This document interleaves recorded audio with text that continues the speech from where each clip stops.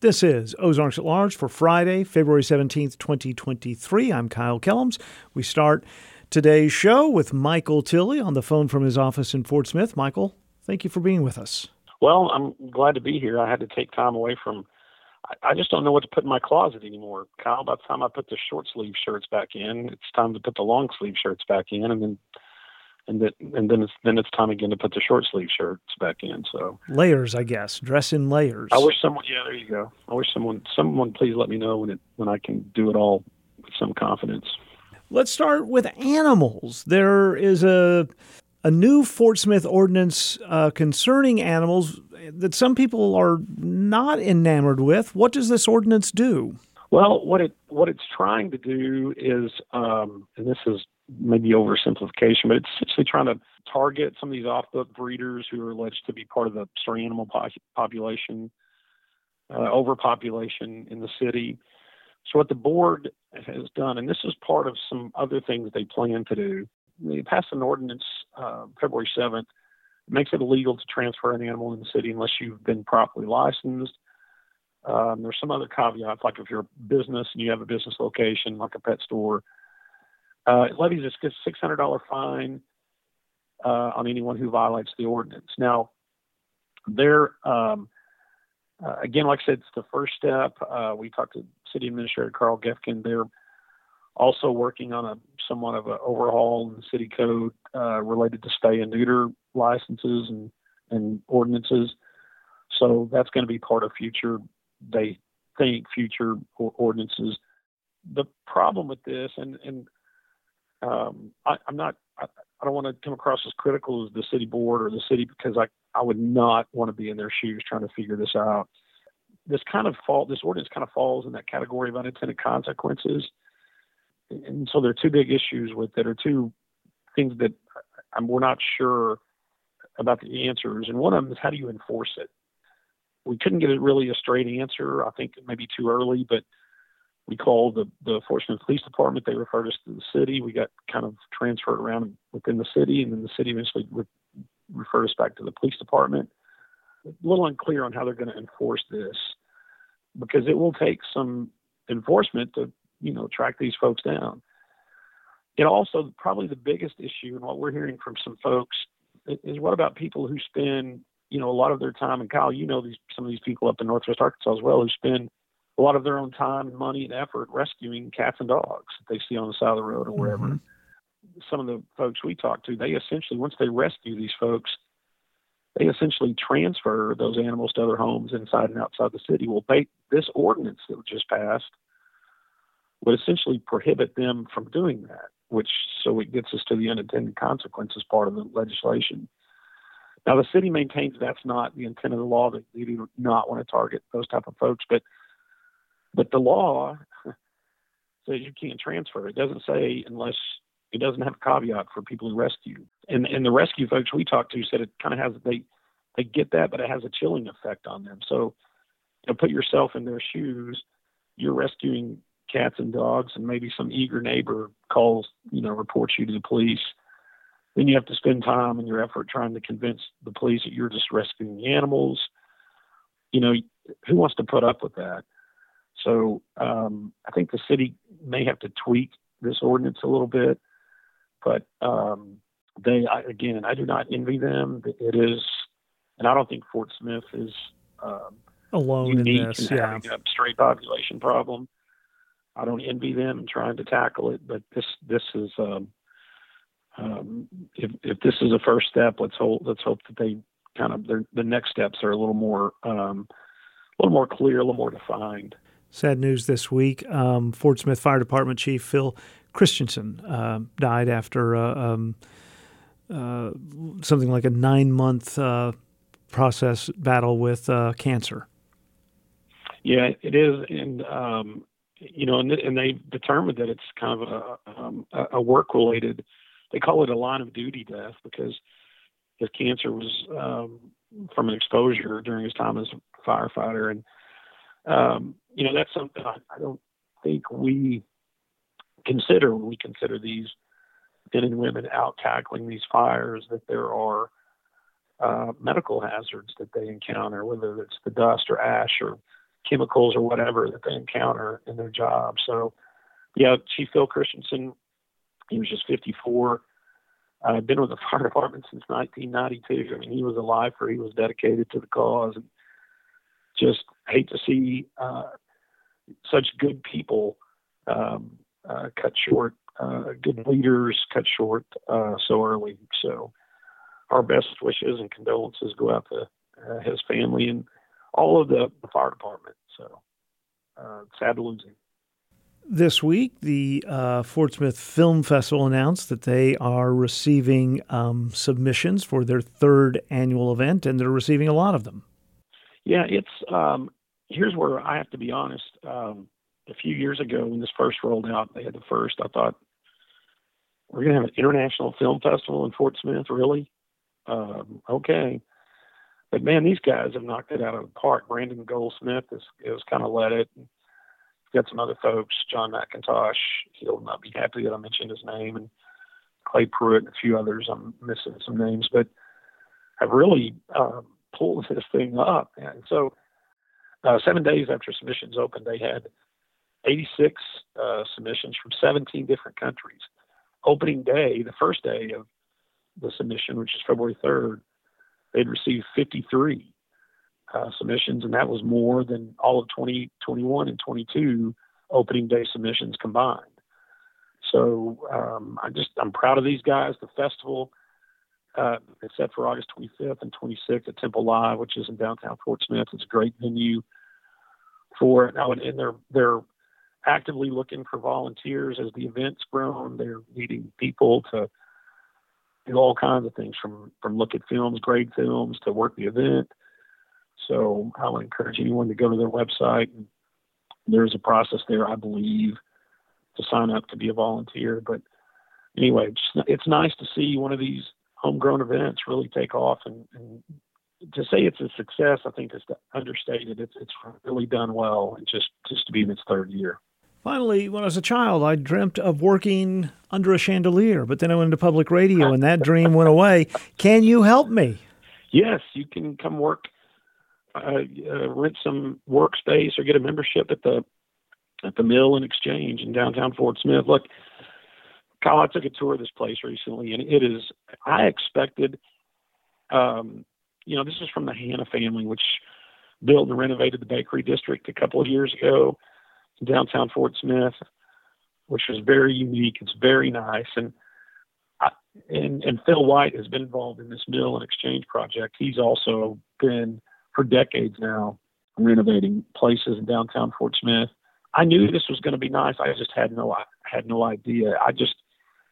I walked around the place when I was doing an interview just like an idiot. All I could say was, wow. Every corner is like, wow. You'd think I'd have something more descriptive and intelligent to say, but it's just amazing. And it's open now. It's an 18,000 square foot building. It's a workspace where people can come. They've got 3 types of memberships. They have a social membership, it's $100 a month. You can work anywhere, almost anywhere. Then they have 13 dedicated desks. That comes with a $250 membership, and that your name is on the desk, and you've got a file cabinet that can lock, so that's your place. Wow. You have 4 offices. Those are $500 per month membership, but those were reserved before the building ever opened, and they've got a waiting list for those spaces. So this was about over a $2.2 million project to build out. But it not only was I impressed, but Talk Business and Politics will have membership. We're getting space in the facility because it's just a great place to work. When I was touring it, I ran into several folks, and just in the back of my mind, I'm thinking, for a news junkie like me, a newsman like me, this is going to be a great place to run into folks and find out stories, find out what's going on in the community. So kudos to the Hanna family, Phil White for building such a great new workspace in downtown Fort Smith. I always say that Talk Business and Politics is a partner of Ozarks at Large, so I think that gets me in on the social membership there. Well, if you don't say anything, I won't say anything. Okay. Michael Tilley is with Talk Business and Politics. You can see the chandelier and much more at talkbusiness. Oh, I didn't mention that. Oh, sorry. Yeah, you can see it right there at talkbusiness.net. You bet. Michael, thank you as always. Arkansas PBS is celebrating 40 years of Arkansas Week, February 17th at 7:30 p.m. with an encore episode February 19th at 10 a.m. This program traces the history of Arkansas PBS's flagship public affairs program and why Arkansas Week is viewed by thousands each week for news, analysis, and election and legislative coverage in the state. More information at myarkansaspbs.org. SONA, the Symphony of Northwest Arkansas, continues its main stage season on Saturday, March 11th at Walton Arts Center. Performing music from SONA's debut album release featuring groundbreaking new music that blends acoustic and electric sounds, including works by Paul Haas, Trevor New, and more.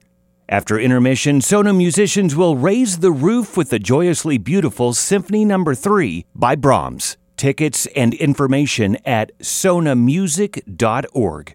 This is Ozarks at Large. I'm Kyle Kellums. I'm Matthew Moore. It's Friday, and you know those weeks where the work week was 5 days, but it felt like it was 45 days? Yes.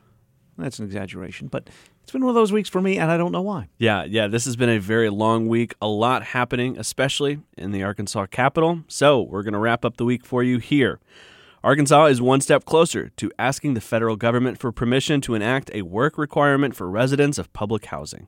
Members of the Senate City, County, and Local Affairs Committee yesterday approved House Bill 1196, sending it to the full Senate for a final vote. The bill's House co-sponsor, Republican Representative Kendon Underwood, said that the goal is to help cut down on wait times for those seeking housing assistance. Currently, families spend about 1.5 to 2.5 years on waiting lists for public housing, and so by implementing this work requirement, I believe this allows us to keep these resources for those who truly need these resources. If approved, certain able-bodied Arkansans would have to report 20 hours of work, job training, or volunteer activity per week in order to qualify for housing assistance benefits. Bruno Schauer, senior policy analyst with Arkansas Advocates for Children and Families, said Arkansas's recent attempt to impose a work requirement for recipients of public health insurance is proof the concept is flawed. Our state's experiment with Medicaid work requirements had even worse results. Because we were asking DHS to do more with less and didn't invest anything into outreach or administrative functions, ultimately all that we did was illegally kick people off of the program without any improvement to their employment. This comes a day after Governor Sarah Huckabee Sanders announced her intention to once again seek a work requirement for some Medicaid enrollees. The Biden administration has indicated it does not plan to grant states' requests for work requirements tied to entitlement programs. Lawmakers have advanced a bill that would prohibit Arkansans from casting their absentee ballots in a drop box. Members of the Senate State Agencies and Governmental Affairs Committee yesterday approved Senate Bill 258, sponsored by Republican Senator Tyler Dees of Siloam Springs. Democratic Senator Clark Tucker was the lone committee member to vote against the bill. He said he disagreed with Republicans' assertion that ballot drop boxes contribute to voter fraud. Perhaps there would be an increased risk for harming legitimate ballots, but the answer to that is to make sure that the drop boxes are secure or manned or whatever the case might be. This is not the answer. It's currently not being used in any county in Arkansas, so we're preventing something that is not even happening. We have 3 cases of voter fraud in Arkansas in this century, so we're just passing laws that we don't need, and there could be a need for a drop box in the future that's secured. Aside from cutting down on fraud, Republican lawmakers said the bill is needed to prevent legitimate ballots from being damaged. The bill passed the committee on a voice vote and now goes to the full Senate for consideration. On Thursday, Fayetteville city officials broke ground on the Wilson Park Hub. All right, get show full. Everybody ready to go? Yep. On 3. 1, 2, 3.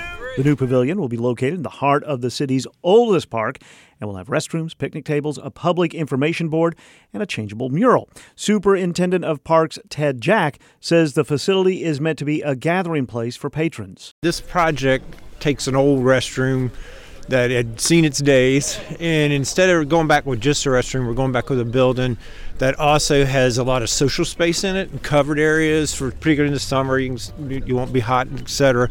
But it's so that everybody can kind of have a place where they greet, meet, visit with friends, It's surrounded by pickleball, tennis, basketball, sand volleyball. So a lot of activities there. So a lot of times those courts can be full. So you can be waiting in a nice environment for your turn to go play.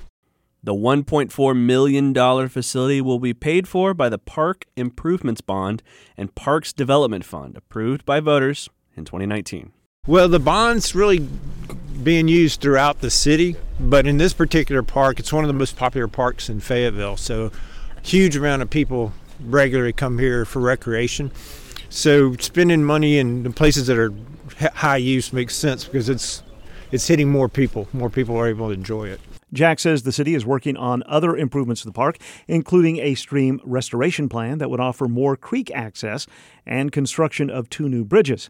He also says this building will have measures to prevent stormwater pollution. Groundwork on the hub is scheduled to begin in March, and the project is expected to be finished by October. Alamo Drafthouse, an Austin, Texas-based movie chain, is planning to open a new cinema in Fayetteville. The theater, scheduled to open in 2024, will be the first Arkansas presence for Alamo Drafthouse and be located at the site of the former 112 Drive-In and include the company's first permanent outdoor screen. The 112 closed in the fall after operating for 4 decades. According to a press release from Alamo Drafthouse, the Fayetteville location will also include nearly 800 luxury seats across 8 indoor theaters equipped with 4K digital projection. The same release indicates the theater will have food, local craft beer on tap, and craft cocktails. The Arkansas Department of Parks, Heritage, and Tourism is awarding nearly $6.5 million in outdoor recreation grants to projects in 35 counties across the state. The grants fall into 2 categories: facilities for underdeveloped neighborhoods, or fun park grants, and matching grants. The matching grants include funds for a splash pad, restrooms, and walkways at Marcel Phillips Park in Boonville. It's probably better to call them matching than unfun grants, yes. I would say. Voters in Springdale will be able to decide on reissuing its 1% sales tax. The Springdale City Council met this week and approved a bond referendum. With the tax, the city could gain about $360 million, and $175 million of the money will go toward capital improvement projects. These projects include a new senior center, street and park improvements, and a new fire station. Shep Russell, a public finance attorney at Friday Firm, says this is based on tax levied in 2004. Springdale's had very good success with the bond issues administratively and having the voters approve them. Mayor Sprouse says this is the maximum amount of bonds that can be issued. Citizens will vote on those bonds on May 9th. The Razorback baseball season opens this weekend with 3 games scheduled at the College Baseball Showdown in Arlington, Texas. The first game for the 8th-ranked Razorbacks is tonight against Texas. Arkansas plays number 15 TCU tomorrow night and number 9 Oklahoma State Sunday afternoon. The first game at Baum Stadium in Fayetteville is Tuesday afternoon against Grambling. First pitch for that Tuesday game is 3 o'clock.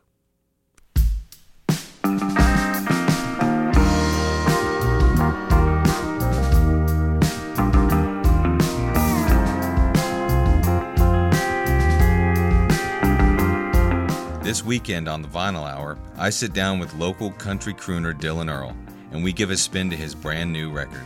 He's gearing up for a busy spring and summer with a series of singles on the way, an album being released on local label Garhole, and a big old tour. So yeah, it's just nice to involve a lot of people that I really care about, especially the folks behind the label, because it's folks I've known forever. So I'm so happy to be releasing this thing here at home, which I guess is fitting because it is an album that's largely about Arkansas. So I'm glad to be working with an Arkansas label as opposed to going somewhere down the road to Nashville or Austin.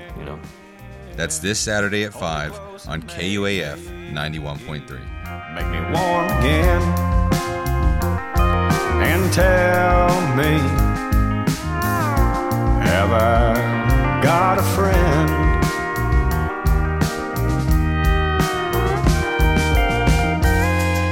'Cause there ain't no feeling quite like those Helltown River blues.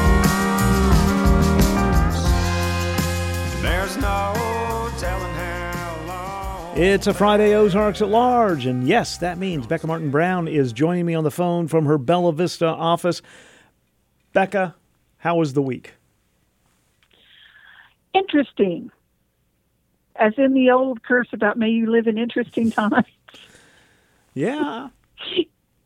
If y'all don't know what I'm talking about, my boss's boss, Rusty Turner, who is the editor of the Northwest Arkansas Democrat Gazette, announced this week that he's going to retire. Yeah, after... And while I wish him the best... Yes. We've been doing this together for 35 years, which is even longer than Kyle and I have been doing this together. That's right. Well, Rusty's been in newspapers in this region for something like 40 years. So it's been a week of big news and big announcements. And that's kind of related to why I picked the topic we're going to talk about today. Which is? We have a column on the bottom of the Sunday Profiles cover called Hidden Gems. Runs most weeks. It trades off with some other things. And it's a book column. Sometimes you just need to curl up in your recliner or your book nook or your hammock or wherever your happy place is with a book and a cup of tea. And it's been that kind of week. So what kind of is this book column for our listeners' understanding? It's any kind of book. It is April Wallace, who is one of our reporters and my associate features editor, because I'm trying to teach her this job, and I both write for it. And so that takes it on every kind of possible book. It's author interviews, it's literary events, it's book reviews, it's all genres of books, it's books suited to all kinds of audiences, it's occasionally children's books. Pretty much, if you have written a book locally, or if there's a book that you love, we would love to hear about it so that we can write about it. Do you have any examples of books that have been in the column recently? Well, yes, I do. There is a professor at John Brown University, his name is Miguel Rivera, who has written a book called Sherlock Holmes and the Case of the Green Dragon. I was skeptical, reticent, as they say in Music Man. Oh, yes, I was reticent, because how can you write a new Sherlock Holmes? And it's really good. In fact, he was published by, this author was published by MX Publishing in London, who is the world's largest publisher of Sherlock Holmes books, short stories, novels, and so forth. Can you give us a short So that's kind of an endorsement. Yeah, a short synopsis of the plot? There is the usual Sherlock Holmes plot. Mm-hmm. I don't really want to tell you much more than that. Okay. Except it introduces a new character named Rebecca St. John, who is sort of a combination of the only woman that Holmes ever cared about and Professor Moriarty. Is this available as a physical book? It is. It is available from Amazon. And he's working on a second book that he hopes to have out next year. Then there's one April wrote about. It's called All Eyes on the Sky in the Nuba Mountains, written by Samuel Totten, who's a professor emeritus at the university. Yes. And it is about life and death in the Nuba Mountains. It is fiction. But of course, he's known for his nonfiction work. It focuses on one Nubian man who follows his conscience and puts his life on the line to save people. But as April poses the question, does he go too far? It too is available on Amazon. Then there's the one that's running this Sunday, which is oh so close to my heart. It's about Bigfoot. Oh, good. Okay, all right. So fiction. Okay. So my partner, no. Okay. My partner comes to me. We don't share a lot of common interests, but he comes to me saying, hey, I found books you'll like, because he's always on Kindle Unlimited looking for something new to read. And oftentimes he will look for a mystery that involves fly fishing. So he comes to me and says, I was looking for this, but here's what I found. It's stories told by a fly fishing guide who has been listening to campfire stories all these years about encounters with Bigfoot. And what is the title? They are called Bigfoot Campfire Stories. Well, you know by the title what you're getting, that's for sure. Exactly. The author's name is Rusty Wilson, And here's a fun thing. He doesn't do interviews. The interview he did with me is the first interview he's ever done.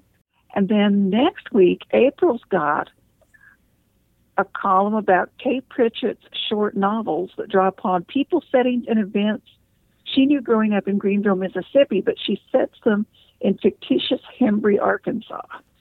Interesting. Somewhere between Memphis and Vicksburg. Okay. All right. So down in the Delta. And her protagonist is named Mosey Fry, who's a real estate agent who lists houses where somebody has been murdered. All right. Now I'm intrigued. So lots of fun. And I'm going to have a story coming up, probably in that space, about a mystery book club in Bella Vista that's been meeting for 10 years. Mm-hmm. They're celebrating their 10th anniversary. And I went to the meeting where I heard all about all kinds of different things that they consider mysteries, all kinds of names of authors, and told them I'd come back in November to talk about Rusty Wilson's Bigfoot stories. There you go. Now, if you're looking for things to do immediately, this is like the weekend of all theater ever. Right. Hedda Gabler is on stage at University Theater. From Broadway and With Love is on stage at Crystal Bridges, featuring Erin LaCroix, who played Christine in The Phantom of the Opera on Broadway. Ooh. John Brown University is doing Servant of Two Masters, a commedia dell'arte that they've turned into a Western. Fort Smith Little Theater is finishing up their run of All I Really Need to Know I Learned in Kindergarten. Theater Squared has one more week in its run of Kim's Convenience. Right. Moulin Rouge the Musical is at the Walton Arts Center. And Little Shop of Horrors is our Arkansas Public Theater in Rogers. Boy, you're right. You got a lot of choices. Or you can stay home and read about Bigfoot. There you go. Exactly. Becca Martin Brown is features editor at the Northwest Arkansas Democrat Gazette. Thank you, Becca. It's the Community Spotlight Week in Review. I'm Pete Hartman. A number of great events and community gatherings set for this weekend, and we heard about a few of them this week on the Spotlight. On Monday, Anthony Ball of Music Moves, a group that helps make black music accessible to students and our communities through performance and education, talked to us about this weekend's Arkansas Black Music and Film Expo, an event that begins today and continues through tomorrow in Fayetteville. This weekend, this is going to be our opportunity to come and just put on a grand presentation of black music, black film. We'll have several black directors that's going to be showing films. Mike Day, everybody knows Mike Day. He's a local celebrity. He's going to be coming with his YouTube series that he has out right now. It's funny, comedy, drama stuff. We also have Quinn Grovey. He's a Razorback legend, football quarterback. His film won an Emmy. He's right here in Northwest Arkansas. Wow. This film covers his background of his upbringing in Oklahoma to Northwest Arkansas. And also we have headlining our film festival, Little Fire in Africa from Tulsa, Oklahoma. They'll be coming and they're artists, they're musicians, but also sharing that history of the Tulsa burning and Black Wall Street. That's been a really big thing that's been going on in Tulsa right now. So I'm glad they're right up the street from us. So it was great for us to be able to have them join us this year. Really excited about that. And of course we have tons of music that's coming to us as well too. We're teaming up with the Fayetteville Mardi Gras Parade. Okay. So what we always bring, we're going to bring some musicians. So I got UAPB, their marching band coming from Pine Bluff. They're going to be marching. They're going to be high stepping in the parade. Okay. So I'm really excited about that. And of course, Crescent City Combo, a local star. They're going to be involved with it as well too. And after that parade, we're going to go over to George's Majestic and then have just keep the party going. A little of the UAPB marching band there in the background. Anthony Ball with Music Moves. For more on the Arkansas Black Music and Film Expo this weekend, musicmovesar.com. And speaking of that parade, the 30th annual Fat Saturday Parade of Fools kicks off on the Fayetteville Square tomorrow at 2 p.m. Earlier this week, we spoke with a board member who is also former royalty and member of the Crew of Barkus. Chatty Cumpy Platt. You know, it started just as a Tuesday night sort of second line on Dixon Street, and then we moved it to Saturday, made it more family friendly. It's called the Fat Saturday Parade of Fools, and it's just gotten bigger and more fun each year. All the proceeds are going to go to Peace at Home Shelter, and so all of that money that sponsors are giving, all we spend on the parade is, some beads. That's about it. So that'll be raising a lot of good money for Peace at Home. Music Moves is joining us this year. They wanted to have a parade, and we were already having one, so I was like, come on down. So there's going to be a marching band and music, and one of their volunteers has been helping us coordinate the volunteer effort. So it's really been a great collaboration, and we're looking forward to a wonderful day. Chatty Cumpy Platt with the Fat Saturday Parade of Fools again starts on the square at 2 p.m. tomorrow. Go south on Block, then a left on Dixon Street. For more, FayettevilleMardiGras.com. For more on Peace at Home Shelter, that's the group that's benefiting from the parade, peaceathomeshelter.org. When you get to New Orleans, Also taking place tomorrow, Saturday, February 18th, a free citizenship class at the Fayetteville Public Library. It's the second year for this community event. Here's Ellen Weintraut, an attorney with Northwest Immigration Law. I'm just one attorney at Northwest Immigration Law. It's myself and several other immigration attorneys from the area.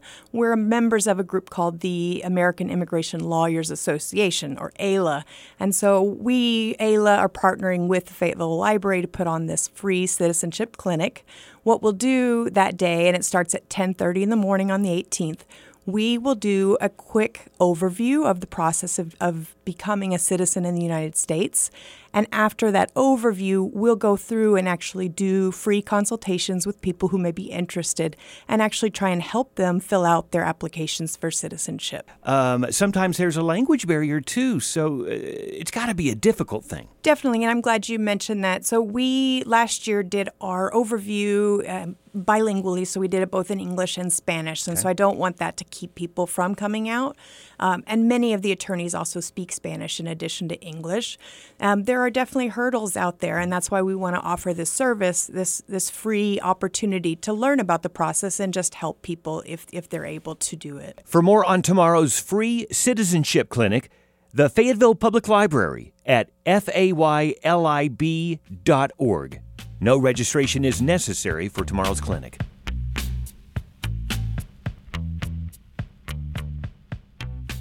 And we'll wrap up this edition of the Community Spotlight Week in Review with this morning's conversation with Lacey Post. Lacey, an MFA directing candidate at the U of A and director of the university's production of Hedda Gabler, which begins its run tonight on campus. Lacey says she's been working on this project for the past year, with the past 5 weeks filled with rehearsals. So Henrik Ibsen, Norwegian playwright, sort of the father of realism, father of the well-made play. But Hedda Gabler is, I think, his most interesting play. It's a dream come true as a director to direct this play because it is one of the more challenging pieces out there. Hedda Gabler is the first female anti-heroine, and a lot of people compare this play to almost like the female Hamlet. Okay. So she's not likable. She's an unlikable female. She's trapped in a marriage, and she lashes out in all the ways that she can. So it was written in 1890. Our production takes place now with sort of elements that remind us that this play is that old. So 130 years of the same struggle, a lot of the same themes ever present in our society. So we're looking at it with a kind of contemporary lens, but we've got elements in our design with scenic and costume that sort of harken back to that like Victorian era. Lacey Post, director of Hedda Gabler. Performances run through February 26th. For the schedule or for tickets, uark.universitytickets.com. But they'll also be available at the door there at the University Theater. We'll hear from more of your friends, neighbors, and colleagues working to make our community the best it can be next week during the Community Spotlight segments here on KUAF. That's 6:31 and 8:31 a.m. each weekday, and of course, heard here on Ozarks at Large. I'm Pete Hartman, and remember, your voice matters.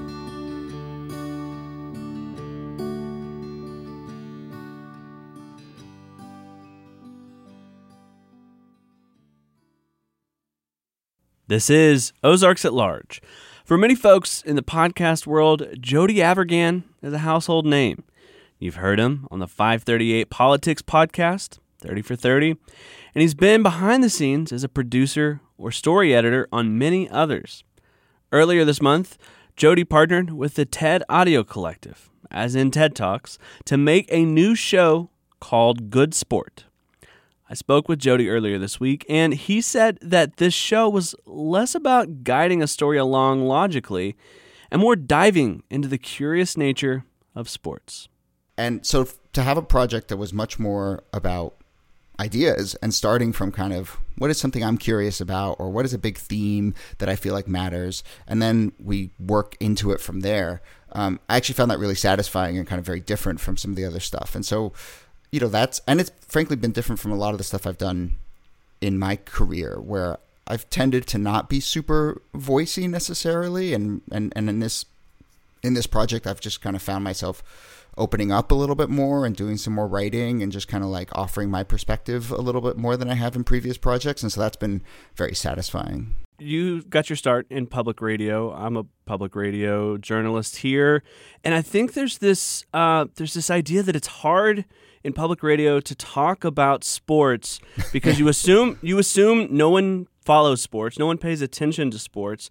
What do you think is seen as a challenge to tell sports stories to folks who don't follow sports? Yeah, I mean, it's an interesting question. I certainly felt it too. Like coming on when I was in public radio and I would like run the March Madness bracket, people would look at me like, "What is going on here? Like, who is this strange creature who cares about sports?" You know, and I'm not like a sports nut. I mean, I played sports, and as I say in the podcast, we sort of dip between the lessons from playing sports and the lessons from just observing sports and being a fan, you know, but I feel like it's all the same world. And I feel like over the course of making this series, obviously each episode looks into one specific question and it kind of like tries to answer a specific question in sports that maybe has a bigger lesson for the rest of the world or for ourselves. But over the course of the series, I think we've ended up hopefully making some sort of defense of sports as a really good lens through which to understand the world. And that's really it. You know, and I say this in the first episode, but like sports has been the place where I've learned many of the biggest lessons in my life. It's not the only place, but I think it should be understood and accepted that like this is a really important sphere through which, you know, the world can tell itself stories and understand and organize itself and learn lessons and so forth. And you know, you get like, I think you were referring to this, you get people who are kind of like, no, I'm just not, like, just dismiss it out of hand. And I'm like, people don't do that about music or film or books. Like people don't just say like, no, I don't think music matters. Like you may not you know, think that music is the most important thing in the world for you, but you don't just sort of like ignore it as a sphere. Mm-hmm. So, you know, I'm not like trying to shame people into watching sports or whatever, but I think if we can sort of acknowledge through this project that like there's a lot of lessons here and that the world of sports offers this really great platform through which to kind of like observe a bunch of dynamics that do teach us something about the rest of the world and ourselves, you know, that's really what we're trying to be up to in a larger sense. I wonder if there's some intentionality in the first episode of the show. The two sports that we hear the most about are ultimate frisbee and table tennis. Like two sports that we don't necessarily, you know, think of as like, you know, your average American sports fan is going to be, you know, really up to speed on table tennis and frisbee, right?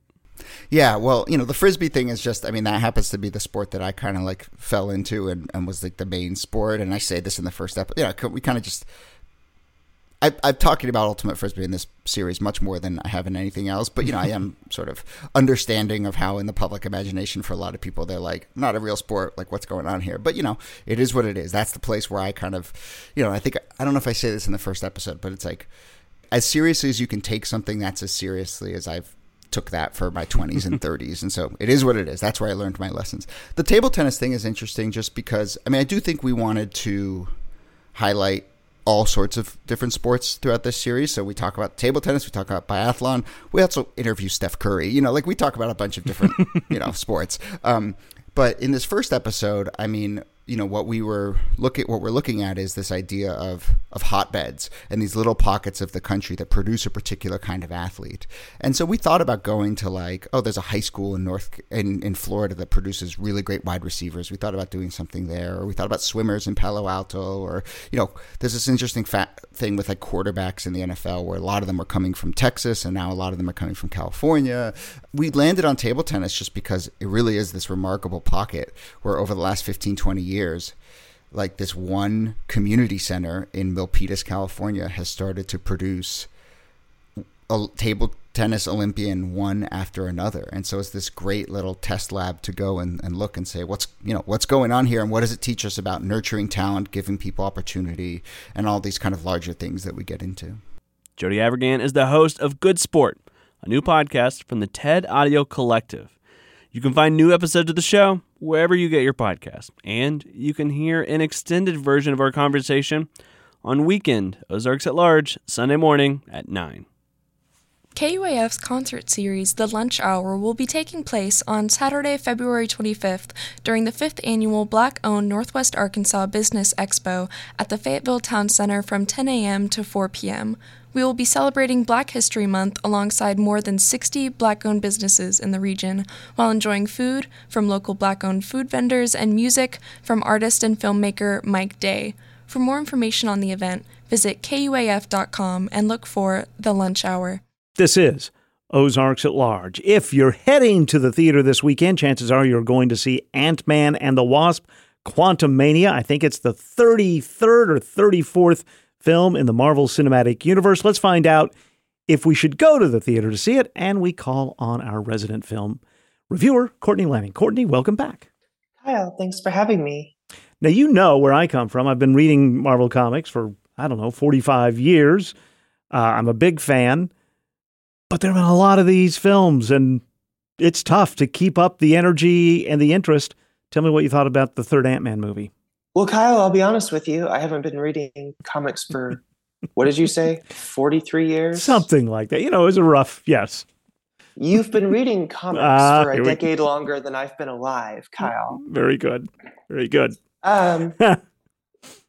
No, I too have been reading comics, although not for that long. Mm-hmm.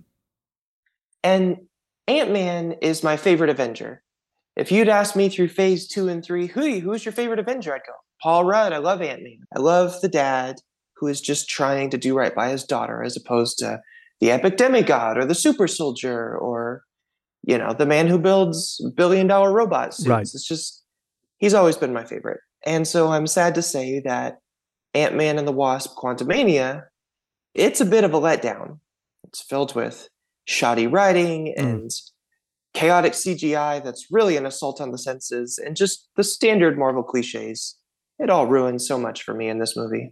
The first, and seriously, not to make a pun, but the first couple of Ant-Man standalone movies were smaller, right? They were, like you said, one was in San Francisco, and it was just about him trying to make things right for his tween daughter.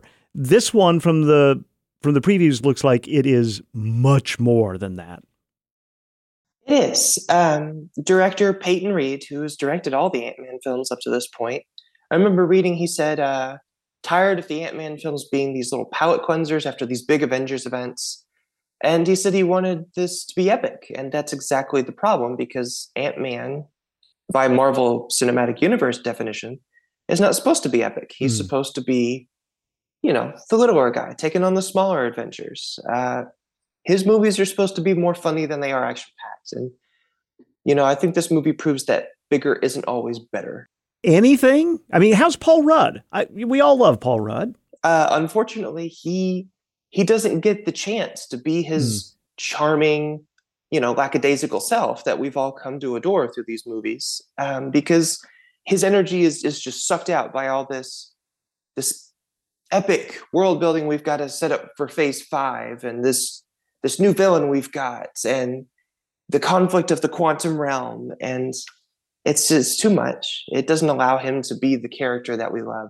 Completely different. Also new this week, a movie that's about the life of Emily Bronte. Emily. Yes, this is a biographical drama. I'm assuming it will take some fantastical turns with its storytelling. But it's about the famous British author who wrote Wuthering Heights. What do you got next week? Next week is a movie that I have been waiting for the entire month, maybe even for parts of January. It is Cocaine Bear. I am so excited for this movie. I don't think it can let me down, Kyle. I really don't. So what do you hope from, because I've seen the trailer for Cocaine Bear, which is about a bear that eats a lot of cocaine and then goes on a rampage. Do you hope it's so bad it's good, or do you just hope it's good? I'll take either. Okay. The vibe that I get from it is kind of like in a way, a B monster movie. And growing up, my favorite B monster movies were the Tremors series. With Kevin Bacon. Kevin Bacon, yep. The underground worms that hunt by sound. And I don't know, I wore out my VHS copies to death watching the first three over and over again. So, if it's a B horror movie with this monster, Cocaine Bear, I'll be happy. That looks like it does not take itself seriously. No, which is exactly what you need with a story like this. Yes. Comes in packed at a nice 90 minutes. Yes. It knows what it needs to do and get out of the way. I have high hopes for it. All right, we'll hear about Cocaine Bear next week. You can read the full review of Ant-Man and the Wasp: Quantumania in today's Arkansas Democrat Gazette. Courtney, thank you so much. Kyle, thanks for having me. The Alma Education and Arts Foundation presents Cross That River at the Skokas Performing Arts Center February 25th at 7:30 p.m. Cross That River is based on real history in which black cowboys lived and helped settle the West, and takes audiences on a musical journey into why Black Lives Matter. Tickets at 479-632-2129 or skokaspac.org. The University of Arkansas Department of Political Science offers political science and public administration and nonprofit studies graduate programs. Both programs train the next generation of local, state, national, and global leaders in the public, nonprofit, and private sectors. Applications for fall 2023 and graduate assistantships are available for qualified applicants. plsc.uark.edu for more information. The governor of Arkansas announced yesterday that she plans to sue the Environmental Protection Agency. Governor Sarah Huckabee Sanders and Attorney General Tim Griffin made the announcement at a gas power plant in Little Rock yesterday. They said the EPA refused Arkansas's implementation plan to limit toxic gas emissions. The state regulations are meant to honor the ozone rule, a federal law which sets air quality standards. Individual states are allowed to craft their own regulation plans in accordance with the rule, but they can be rejected by the EPA if they fail to limit pollution. Governor Sanders says Arkansas's plan allows for more emissions than the federal government will allow. What's more, they're refusing to let us revise our plan to meet their demands. Instead, they're mandating a one-size-fits-all regulation for Arkansas and 24 other states. The governor is suing to block an alternate federal plan from going into effect. She says she's worried the EPA's regulations could cause Arkansans to lose their jobs. Monday on Ozarks at Large, Randy Dixon with the David and Barbara Pryor Center for Arkansas Oral and Visual History is back. He'll be in the Anthony and Susan Hoy News Studio with archives to help us race into history. And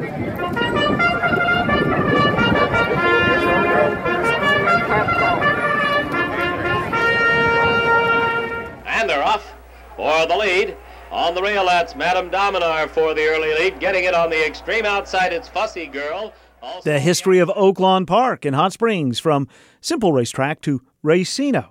That's on Mondays, Ozarks at Large at noon, 7 p.m., and available as the absolutely free Ozarks at Large podcast. Speaking of podcasts, a live version of one of our podcasts taking place in just a few days. That's right. If you look at the Undisciplined podcast feed, you'll see that our most recent episode is a live conversation we had at the Squire Jehagan Community Outreach Center here in Fayetteville. On Tuesday night, we're having our second conversation, a live conversation for Black History Month. We're talking about the history of food insecurity in Northwest Arkansas. We'll have a very wide panel of folks, including folks who work in the food bank world. They work for nonprofit organizations. We'll also have State Representative Denise Garner on the panel as well. It's going to be a really great conversation. That'll be on Tuesday night, February 21st from 6 to 7:30. It's going to be on the University of Arkansas campus in Memorial Hall, in the room where the African and African American Studies program resides. So that's going to be on campus February 21st from 6 to 7:30. The previous event that we had just a week or so ago, you can hear that conversation as the most recent Undisciplined podcast episode. Yes. There was a question and answer period at the end of that event. Yes. Which you won't hear because, we didn't have a mic. Right. So what I'm saying here is, while you can hear these events happen later as part of the podcast, there are things that happen in person that we can't capture and deliver. So right, exactly. It's certainly a worthwhile trip. Make your way to Memorial Hall if you can on Tuesday night. It's always a really great crowd. It's always fun to just feel the energy of it happening, and it's going to be a really wonderful conversation. That's the Undisciplined Podcast, and you, of course, can find past episodes of that through your podcast feed. Speaking of podcasts, we've got another lunch hour coming up. That's going to be part of the Black Expo at the Town Center. Our lunch hour that day will be at the Town Center. Second time we have gone off our campus to go, and you can hear and see past lunch hour performances and conversations. Just go to the KUAF YouTube page. That's right. So we're keeping it. And if you want to know any more, because we've got other podcasts. Yeah, we sure do. Resilient Black Women, Points of Departure, Natural Election, which even though the election is over, there are some conversations there that pertain to the greater election picture, not just what happened in 2022. Right, yeah. It was an elections podcast, but it was really a civics podcast. There you go. So all of those, you can find them all at KUAF.com. On this week's On the Media, early coverage of the train derailment in Ohio left many with unanswered questions, like, why it happened. It was mystifying to me that TV news networks still approach these tragedies almost as acts of God or mere accidents, because eventually the information does start to come out. Disasters happen. Why aren't we better prepared? On the next On the Media from WNYC. On the Media, Sunday morning at 11 on 91.3 KUAF. This is 91.3 KUAF, Fayetteville, Fort Smith, Bella Vista, and Deer. I see what you did there. KUAF is a listener-supported service of the School of Journalism and Strategic Media at the University of Arkansas. If you're keeping score, we said Elkins, the Buffalo River. Yesterday was Batson, right, which is in Johnson County. Yep. Bats are mammals. They are. And today, deer. There you go. Matthew produced today's show with extreme patience in the Bruce and Ann Applegate News Studio 2. Contributors today included Michael Tilley, Pete Hartman, Becca Martin-Brown, and Courtney Lanning. Daniel Caruth delivered sound and information about the project at Wilson Park, and Anna Pope brought us the news from Springdale City Council. News from the Arkansas Legislature came from the newsroom at KUAR in Little Rock. If you listened to our noon show yesterday, you heard me promote that Jason Burrow would be on today's show talking about how he became the associate music director of the touring production of Hamilton. We just had a little too much today, so that interview is probably going to be on the show Tuesday. On Tuesday. Probably on Tuesday. Let me just throw that in there. One of the beautiful things about making a daily show is that some days we have too much, some days we don't have as much as we'd like to. And this is one of those days where both kind of simultaneously happened. That's right. That's right. Hey, thank you so much for being with us. We have Weekend Ozarks at Large Sunday morning at 9. We'll start a brand new week of brand new shows Monday at noon and 7. From the Carver Center for Public Radio, I'm Kyle Kellums. I'm Matthew Moore.